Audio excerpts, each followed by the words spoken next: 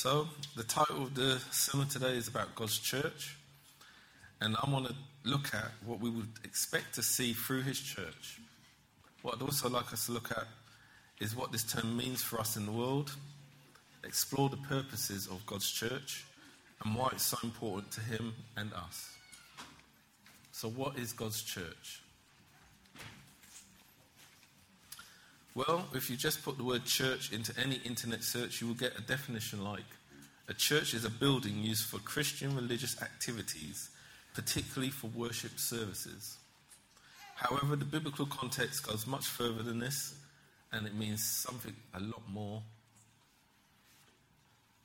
So Bible Info defines it as not a building, but the people who comprise it, while Dictionary.com defined it as the whole body of Christian believers, Christendom. And Wikipedia denotes it as Christian church, refers to the universal company of believers. It means every person who has ever accepted or ever will accept the Christian faith. It does not refer to a particular Christian denomination, but to the body of all believers.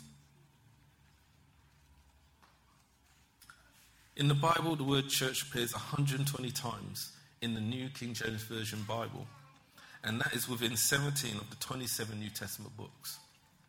23 of these references are in 1 Corinthians, 22 in Acts, and 20 in Revelations.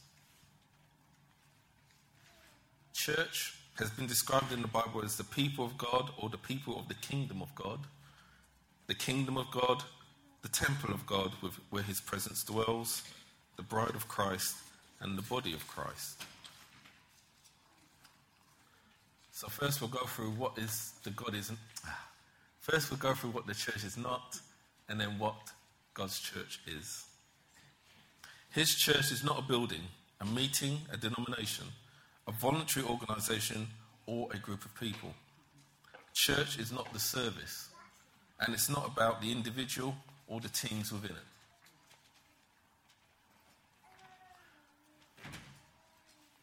God's church goes beyond nations, races, cultures, denominations, gender, ages, and every other grouping that we may try to put church into.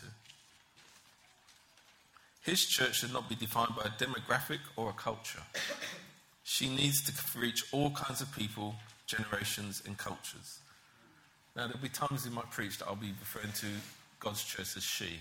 I'll explain later, but I'm just letting you know when I say she, I'm talking about the church, yeah? Good. Individualism is the enemy of God's church. What do I get out of it? Not what can I bring to the church. Jesus should be the focus as he builds his church. The emphasis is on Christ and not on us. Charles Spurgeon, I love this man's writing. That very church within the world likes best is sure to be that which God abhors. I know abhors is a big word. Abhors means he doesn't like it. He's got a dislike for it. So if the church is like the world, God doesn't like it. Let's be clear on that, yeah? What God's church should be. God's church is the body of Christ. She belongs to him, redeemed by his blood. She only exists through him, is holy and unified, with no division or competition through the cross. She is a living entity that develops and grows. She is filled with his life and structured to benefit all those who are a part of it, each having a role to play according to his will. Matthew 16, verse 18 says, "And I tell you, you are Peter, and on this rock I will build my church, and the gates of hell shall not prevail against it." God's church will always prevail, no matter the circumstances or the persecution it will face. Jesus said even hell will not stop his church. History shows no matter what, God's church survives and gets bigger and stronger. The bride is still preparing for the arrival of her groom. Just a warning as well. God's church fights, you know? A lot of people have the perception that all of God's people are pacifists. We don't want violence, we don't like violence, but we will stand. Don't play the fool with the church when you're up against God, and everyone who goes up against God loses. So if you go against God, then you're going to lose. Yeah? Acts 2, verse 47. Praising God and having favour with all the people, and the Lord added to their number day by day those who were being saved. It's Jesus who calls people to it, and he keeps his church, and we are going to be eternal. The church will be eternal. Don't think when you leave this mortal plane, it stops. You're still the church when you pass on to God. We'll still be the church when the new heaven comes into place. We are church forever. What would we expect to see in his church? Well, Acts 2:42 says, and they devoted themselves to the apostles' teaching and the fellowship, to the breaking of bread and the prayers. So you'll see these sorts of things happening in a church. These are means of grace or sacraments: baptism, breaking of bread, exhibiting the gifts of the Spirit, giving, prayers, preaching the word, and worship. I believe God's church should be a community of willing hearts, ready to serve the Lord, to hear his word, and to do as he commands. The church should glorify Jesus and be filled with him through his Holy Spirit, which is continually conforming us to his image. She should consist of true believers, not those who say they are Christians on a form, but have no interest in God or fellowship. A believer is Christ. A believer in Christ is one who sees his salvation, accepts his salvation, and walks in his salvation. Can you see that from the back? Good. This is what God's church should be like. That we are completely interwoven, firstly in Jesus, and then the Trinity, and then with one another. We strengthen one another as we interweave with one another. Now, if you look at the weave, it's really tight in. When you look at weave, when you break down weave, it's like interlocked. It does that. So it's stronger. Well, if you only had one thread, you can snap that. Or it frays, or it comes apart. But if you're interwoven, completely interwoven, and then interwoven the other way, you're less likely to fall away. You're less likely to break. That's us. That's what church should be like. 1 Corinthians 1 verse 10. But I urge you, believers, by the name of our Lord Jesus Christ, that all of you be in full agreement in what you say, and that there be no divisions or fractions among you, but that you be perfectly united in your way of thinking and in your judgment about matters of the faith. And Ephesians 3 verse 6. It is this, that the Gentiles are now joint heirs with the Jews and members of the same body and joint partakers, sharing in the same divine promise in Christ Jesus through their faith in the good news of salvation. The church should reflect unity and is an ordered, structured organism, a living being. The New Testament stresses the unity of Jews and Gentiles in one body, reflecting the overall church. We serve a God who intricately weaved us into creation. He ensures that in every moment, everything works together in this world for his purposes. Church, we also need to be structured, allowing the Holy Spirit to work within us within his parameters. It is when we stray outside these parameters that issues occur and the church does not function as it could. Church is to be united, not divided.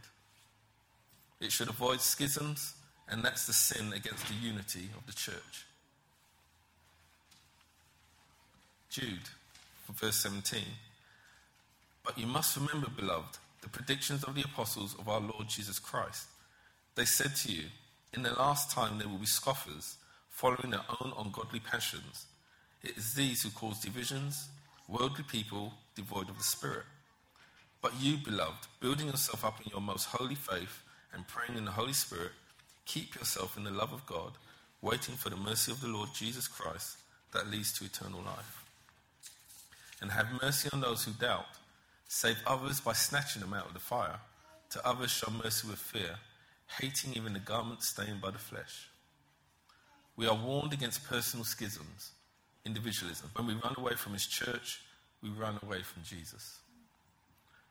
Another caveat and warning I would say, sometimes the greatest enemy of the church is the church. Sadly. Sadly. Church history shows it's the people within the church that have caused the most issues, not the people outside of the church. Church, I pray you're not one of these sort of people. I pray you're conforming and letting the Holy Spirit move you into what he's calling you into.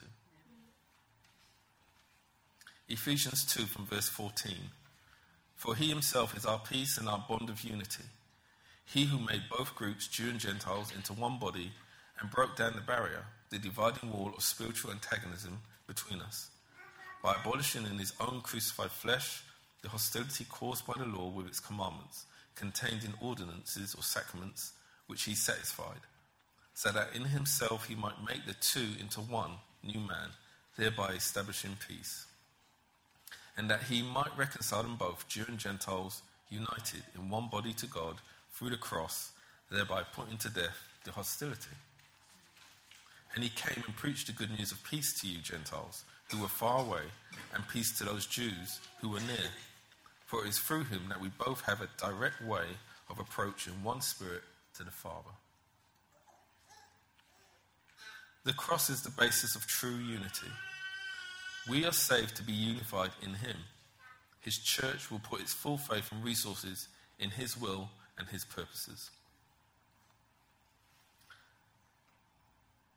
The church is a place of fellowship, a place where we can be honest, open, and vulnerable to one another. Not to be judged or condemned, but to be restored, equipped, and made whole by the power of the Holy Spirit. 1 Corinthians 12 from verse 12. For just as the body is one and has many members, and all the members of the body, though many, are one body, so it is with Christ. For in one spirit we were all baptized into one body, Jews and all Greeks, slaves or free, and all were made to drink of one spirit. For the body does not consist of one member, but of many. If the foot should say, because I am not a hand, I do not belong to the body, that would not make it any less a part of the body. And if the ear should say, because I am not an eye, I do not belong to the body, that would not make it any less a part of the body. If the whole body were an eye, where would be the sense of hearing? If the whole body were an ear, where would be the sense of smell? But as it is, God arranged the members in the body, each one of them as he chose. If all were a single member, where would the body be? As it is, there are many parts, yet one body. The eye cannot say to the hand, I have no need of you, nor again the head to the feet, I have no need of you. On the contrary, the parts of the body that seem to be weaker are indispensable. And on those parts of the body that we think less honourable, we bestow the greater honour, and our unpresentable parts are treated with greater modesty, which our most presentable parts do not require. But God has so composed the body, giving greater honour to the part that lacked it. That there may be no division in the body, but that the members may have the same care for one another. If one member suffers, all suffer together. If one member is honoured, all rejoice together. Now you are the body of Christ, and individually members of it. And God has appointed in the church first apostles, second prophets, third teachers, then miracles, then gifts of healing, helping, administrating, and various kinds of tongues. Are all apostles? Are all prophets? Are all teachers? Do all work miracles? Do all possess gifts of healing? Do all speak with tongues? Do all interpret? But earnestly desire the higher gifts, and I will show you still a more excellent way. God's church wants to fellowship regularly and joyfully. I'm really good that we had a really good session of worship this morning. Yeah. Not that we don't have one every morning, but it opened up the door, I pray, for God to really move. When God's church comes together, it should be exuberant, full of life, because we know we have been saved by God. We rejoice not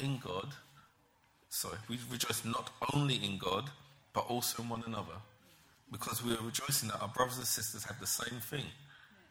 We all have God, the Holy Trinity, Father, Son, and Holy Spirit. And we want to shout about it, we want to sing about it, we can want to dance about it. We want to show the world how good God is, and that's natural. Let me just put a plug in for the International Day on the 9th of June. where you can have the opportunity to do all three of those things. Fellowship is not meeting and greeting people on a Sunday morning. Sorry, church, if you thought that was it, it's not. It's meant to be so much more deeper and richer than that. A quote from the YouVersion Bible Plan, 21 Days in the Gospel of John. Christianity is not a spectator sport. God's church exhibits God's gifts of ministry.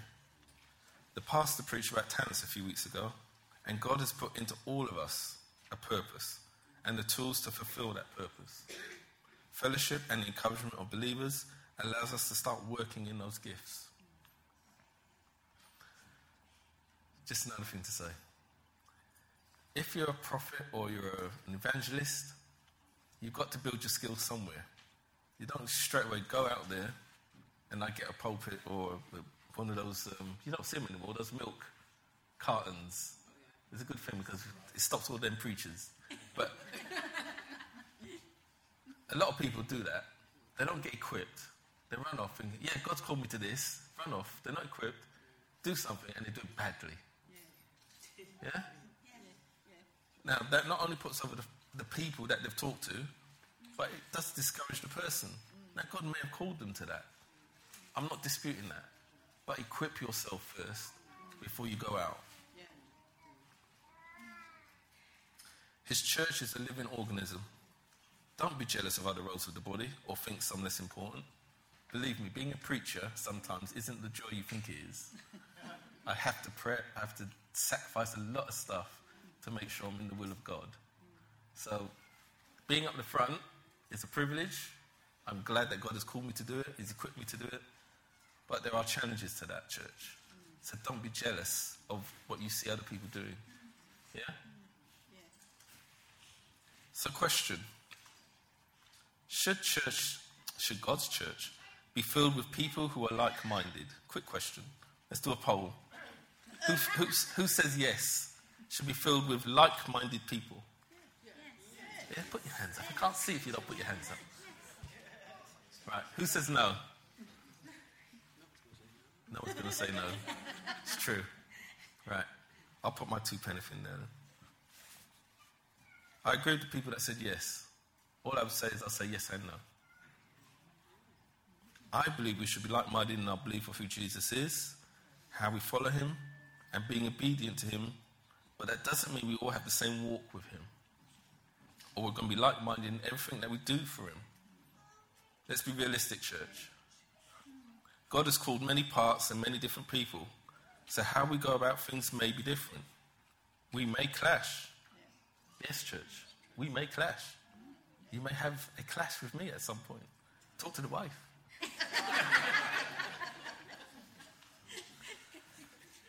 We all have different giftings and abilities. We will not all be the same in how we fulfill what God calls us into. So if you're blessed with patience, be patient with those who are not so patient. If you're blessed with mercy, be merciful with those who are not. And with those who are not as wise or as knowledgeable as you, try and help them receive godly knowledge and wisdom through the empowerment of the Holy Spirit, so that we may all work together and build one another up for his kingdom and for the glory of God. God's church, I believe, should reflect the Holy Trinity, Father, Son, and Holy Spirit. We see all three at work in his church. We see God's word preached. Jesus is God's word, and he was sent from the Father. We see the moving of the Holy Spirit in all of us, inspiring us, challenging us, convicting us, all to reflect and to highlight the glory of God. So his church needs to be completely reliant on him alone for all its strength, its provision, its wisdom and guidance. And his church should reflect a community of worshippers where we praise God, give thanksgiving and lift up prayers for others. His church will want to and need to worship him as much as they need air to breathe. God has made us to worship him, although he does not force us to worship him. It's all about being in the presence of God. It's your natural response to experiencing his wonderful grace, mercies, and the love that we feel from him. We see in the Bible, in the presence of God, the angels bow down and worship. and because that's all they can do in his presence. I really like the song that stated that the saints and the angels bow before him. God's church needs to be humble and allow itself to be cleansed by him. God will accept us as we are, but he expects us to become more like him. Let me just clarify about the cleansing part there. When you receive salvation, your heart, everything is cleansed. But you still need God to keep cleaning you, because the world will chuck things at you, and you've got to constantly keep cleaning. Yeah? Right. Quote from the YouVersion Bible Plan, 21 Days in the Gospel of John. God accepts you as you are, but he won't leave you. I wouldn't say as you are, but he says that way. He expects us to take action and to work with him to change us so we can benefit more from what God has for us and wants us to do for him out of our love for him. God's church has to be honest because God is honest. God is good and there is no darkness in him. So we must all follow that example and always be honest, open and real. God is always real with us. He does not hold things back. He's always open with us and quite clear about what he expects, and when we don't meet that expectation, what will happen as a result. He makes us clear of the actions and the consequences of all things, and we can't take for granted that we don't know. He shows us and teaches us all things. And if you truly look at what the Bible says and uses in the main characters that God significantly used, they were all very real. They were real with God, and God was real with them. So why do we believe that as his church, we cannot be real with one another or real with God? The thing he wants us to be is real, and he wants us to be open. But sometimes, due to where we are with our walk with him, even though he is talking to us, we don't know or hear he is talking to us. A quote from A.W. Tozer. It is better to have a little church that is real than a big church which is artificial. So we cannot expect God to move powerfully in us if we are not open and real with him and with one another. God's church serves. It serves him first, then the community of saints, the kingdom, and the community around it. In all things we must show that we are serving, just as Jesus came to earth not to be the master, but to be the servant and to serve others. We must follow his example and serve in whatever capacity we can. That's not to say that God will not raise up leaders, but even leaders are serving the people they lead and God himself. So we must develop the attitude, the motivation that we are to serve. If we are going to be God's church, we are to serve him in whatever way we can. His church reflects stewardship. We know Pastor David's going into more detail about this. I'm only touching on this today. John 13 from verse 1. Now before the feast of the Passover, when Jesus knew that his hour had come to depart out of this world to the Father, having loved his own who were in the world, he loved them to the end. During supper, when the devil had already put it into the heart of Judas Iscariot, Simon's son, to betray him, Jesus, knowing that the Father had given all things into his hands, and that he had come from God and was going back to God, rose from supper. He laid aside his outer garments and, taking a towel, tied it around his waist. Then he poured water into a basin and began to wash the disciples' feet and to wipe them with the towel that was wrapped around him. He came to Simon Peter, who said to him, Lord, do you wash my feet? Jesus answered him, what I am doing you do not understand now, but afterward you will understand. Peter said to him, you shall never wash my feet. Jesus answered him, if I do not wash you, you have no share with me. Simon Peter said to him, Lord, not my feet only, but also my hands and my head. Jesus said to him, the one who has bathed does not need to wash, except for his feet, but is completely clean. And you are clean, but not every one of you. For he knew who was to betray him. That was why he said, not all of you are clean.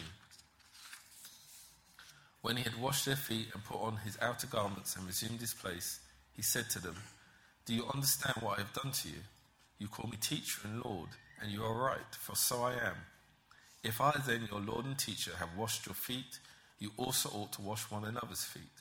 For I have given you an example, that you also should do just as I have done to you.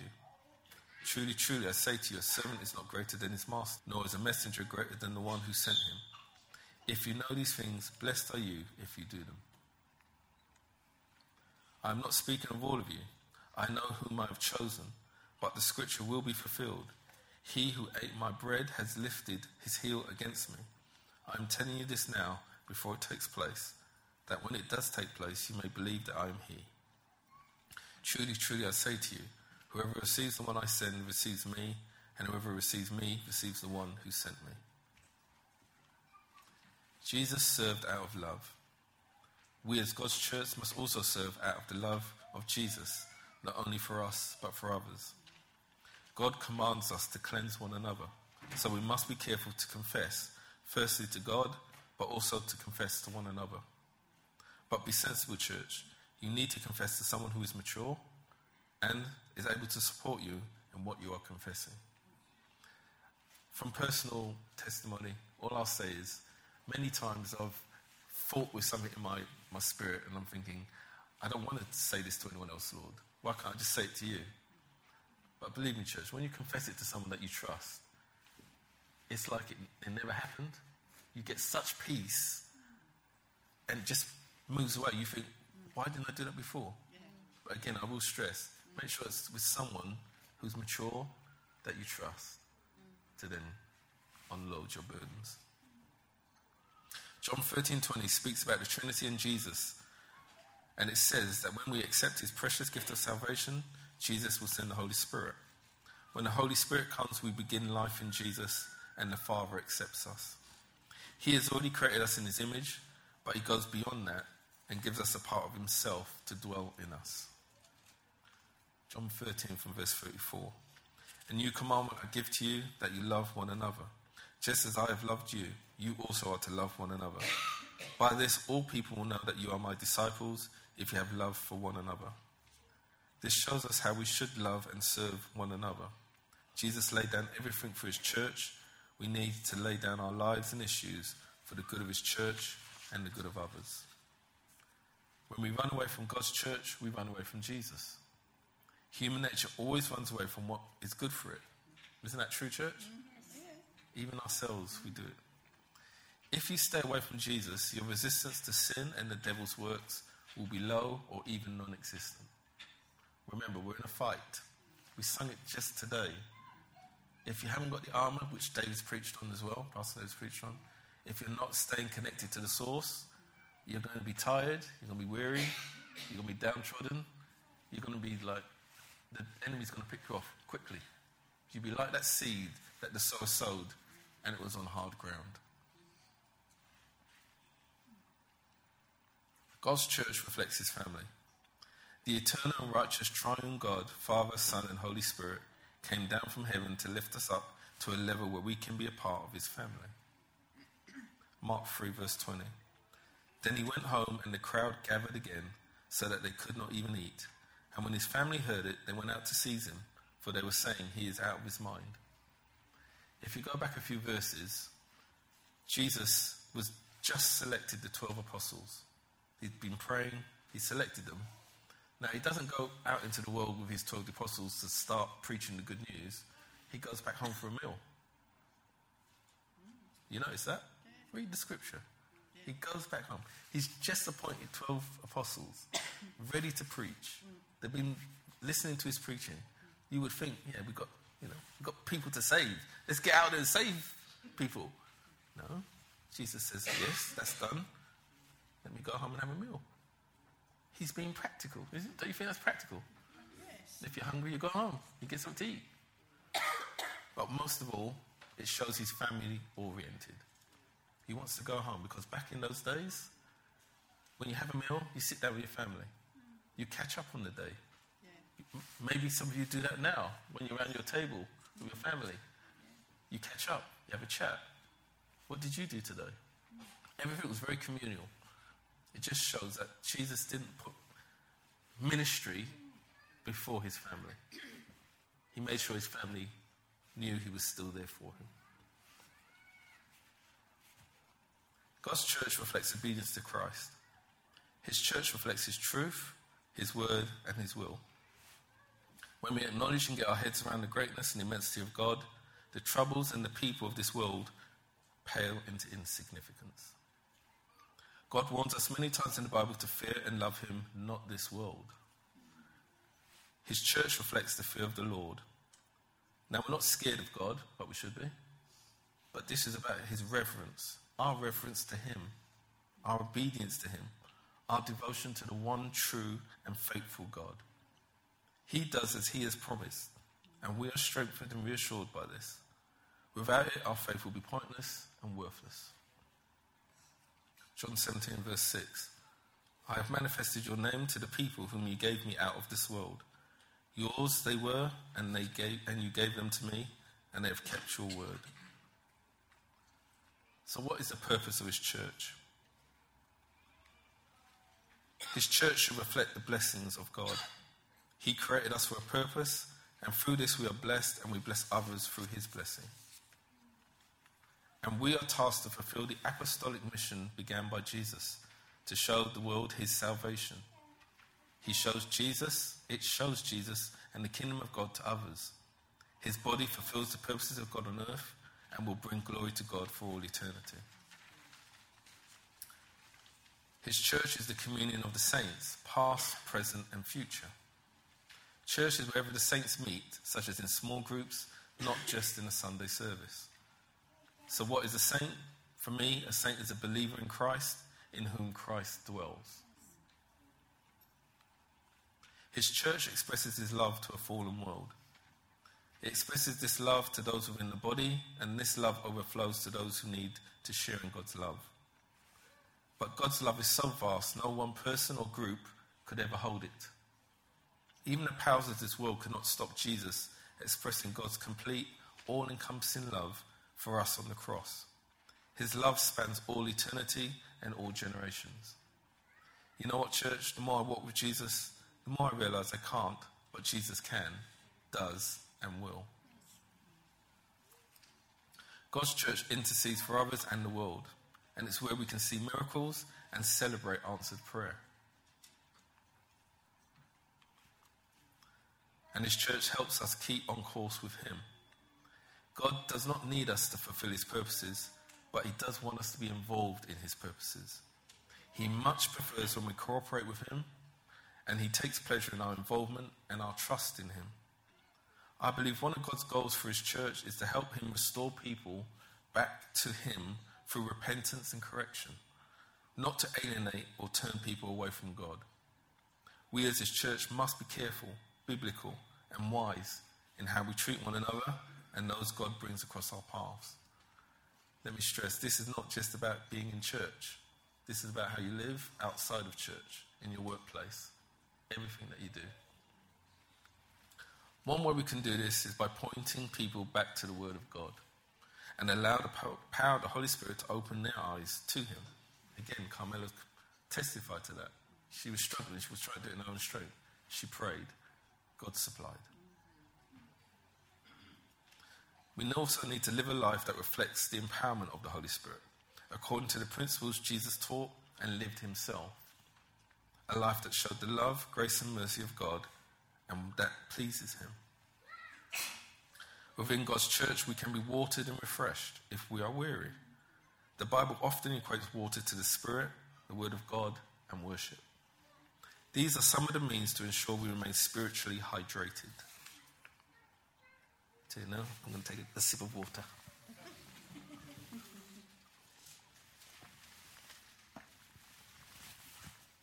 His church helps his children grow and mature.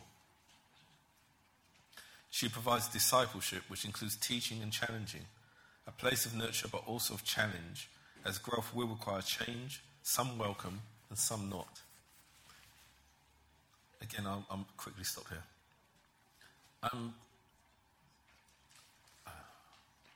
Sometimes I'm just hurt sometimes by we help someone and build them up, and then one little thing offends them. And rather than come to us and talk to us, they leave. We're a family. You fall out. If I fall out with my wife, I try and make up because I don't want to sit with one eye open at the end of the night.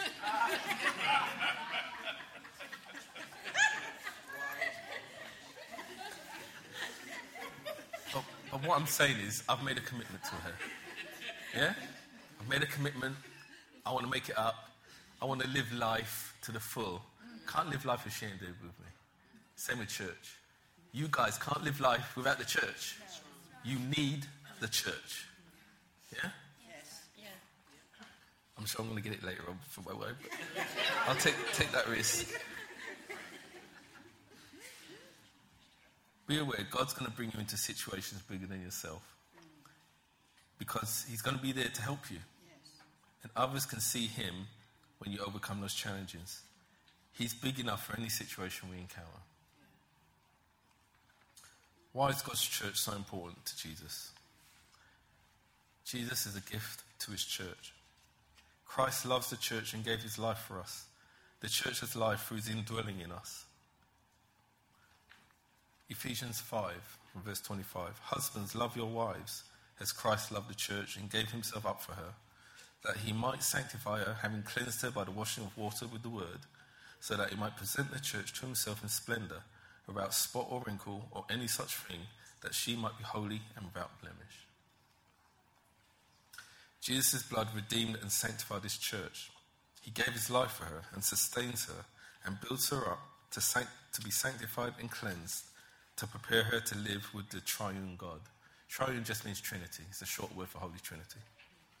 And we rejoice and we will praise the name of Jesus for what he has done, is doing, and is about to do.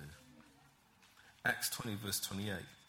Therefore, take heed to yourself and to all the flock, among which the Holy Spirit has made you overseers, to shepherd the church of God, which he purchased with his own blood. His church is an expression of his love. It's not by human will we are called into his church, but by his will and grace towards us. And his grace alone. Ephesians 4 from verse 15. But speaking the truth in love in all things, both our speech and our lives expressing his truth, let us grow up in all things into him, following his example, who is the head, Christ. For him the whole body, the church, in all its various parts, joined and knitted firmly together by what every joint supplies, when each part is working correctly, causes the body to grow and mature, building itself up in unselfish love. God's church belongs to him and cannot exist without him. We are his body, one body, not many. Churches should not compete with one another, but complement and work with one another. Matthew 28, verse 18. Let me just come back to that last statement. If a church is being unbiblical, then we're not going there. Yeah? It's the biblical, spirit-filled churches that we will complement and work with. But if you're blatantly serving the enemy, nah. Let's just put the reality check on that one, just in case. Matthew 28, verse 18. Jesus came up and said to them, all authority, all power of absolute rule in heaven and on earth has been given to me. Go therefore, make disciples of all nations. Help the people to learn of me, believe in me, and obey my words, baptizing them in the name of the Father and of the Son and of the Holy Spirit, teaching them to observe everything that I have commanded you. And lo, I am with you always, remaining with you perpetually, regardless of circumstance and on every occasion, even to the end of. Jesus has all authority over his creation, but he is also the head and authority of the church, his body, so the church is under the headship of Christ. Ephesians 1, verses 22 and 23. And he put all things in every realm in subjection under Christ's feet, and appointed him as supreme and authoritative head over all things in the church, which is his body, the fullness of him who fills and completes all things in all believers. Church is the bride of Christ. Revelations 19, verse 7. Let us rejoice and shout for joy. Let us give him glory and honour, for the marriage of the Lamb has come at last, and his bride, the redeemed, has prepared herself. That's why I made that statement about, if I'm talking about the church, I will sometimes say she, because we are the bride. Yeah? Those who are part of God's church have a responsibility to preach the gospel and spread it. A quote from Charles Spurgeon: it is the whole business of the whole church to preach the whole gospel to the whole world. Through the Holy Spirit, we draw people to be Jesus' disciples, helping them develop in their own relationship with him so they can disciple others. Colossians 1 verse 24. Now I rejoice in my sufferings for your sake, and in my flesh I am filling up what is lacking in Christ's afflictions for the sake of his body, that is the church. As Christ is the head of his church, we only become a true part of the body of Christ when we truly make Jesus the head of all of our being, mind, body and soul. God's church is the temple of the Holy Trinity. A temple represents the dwelling place of God. As his Spirit now lives in us, we are the temple, not a building. A quote from theologian Jonathan Black. The church is built by Christ into Christ and filled by Christ with his Spirit, so that it is a dwelling place for the true and living God. The church should be a revelation of Christ. If people can see Christ through us and in us, we hope they'll be able to see and then experience the love of God according to his will and purposes. His church believes in Jesus. It's not enough to believe Jesus existed to be saved. Historical evidence already confirms this. No faith is required in that. We must believe, as Thomas did, that Jesus is as real as you are here today. From where we have to move from believing to knowing he is real. Yeah? Yes. Now, what is real? What is real? Would you say? You are? How do I know you're real? How do I know you're real? Because if you punch, it will hurt. Yeah? I can touch it, can't I? You can touch it. I can talk to you. Yes. I can see you. Yes. I know you're real. Yeah. Now, if I'm doing this, hello, Barbara. You're looking well today. Is that real? No. But it might be real to me. Yeah? Just because we don't see Jesus doesn't mean he's not real. He is so real. He is so real. Yeah. Jesus must be as real to you as Barbara is to me. But another essential ingredient to our belief is that we believe he is the Son of God. That he came to earth as a man, still fully God, died for us, saved us from our sins, and now reigns at the right hand of our Heavenly Father. Once we believe in him, we must willingly receive him as Lord Saviour. He has to be the head. We need to give our lives to follow him and to live for the King of Kings and the Lord of Lords from that point onwards. No longer living for ourselves, but living for him till he returns in his full glory, or we return back to him. His church reflects that Jesus is the answer to every question, every fear and every need. Whatever the question is, Jesus is the answer. Amen. When I was away at the Malvern, every time there was a question that the lecturer asked, someone shouted, Jesus is the answer. Yeah, we were joking at the time, but he is. Yes. There's a truth in that. Jesus is the answer. Some points to finish on. Flob. Flob. Yes. Follow. Follow Jesus. That is what the disciples did. Jesus called them, they followed. Listen. We need to listen to his instructions, his will and his directions. Obey. Once you've listened, you need to obey what God is instructing you because he knows better than you. And believe. We need to believe in Jesus completely. And once we do, we need to encourage others in their belief of him. So in summary, God's church reflects Jesus. It is a witness to him and shows his love. The church is Holy Spirit filled and is kingdom focused. It consists of his family, a community of saints, and it reflects servanthood, but it also cultivates new life. It's fruitful, and we are God's army of light in a dark world. Would you like to be a part of God's church? It starts with you. Allow Jesus to change you and use you and fill you, and together we will see his glory. Amen. Lord, thank you for the grace that called me, the mercies that saved me, and the love that transformed me in the mighty name of Jesus. I pray, Father, that people hear your word. I pray that they receive it as it was intended to encourage, strengthen, challenge. Your word does all three. But you are the source. You are always the source. Church is not about the individual, it's about Jesus. And it's all about love as well. Jesus loved us so much, he hanged on a cross for us. We can endure because he endured. So by your grace and mercy, Father, let your will be done. In Jesus' precious name. Amen. Amen.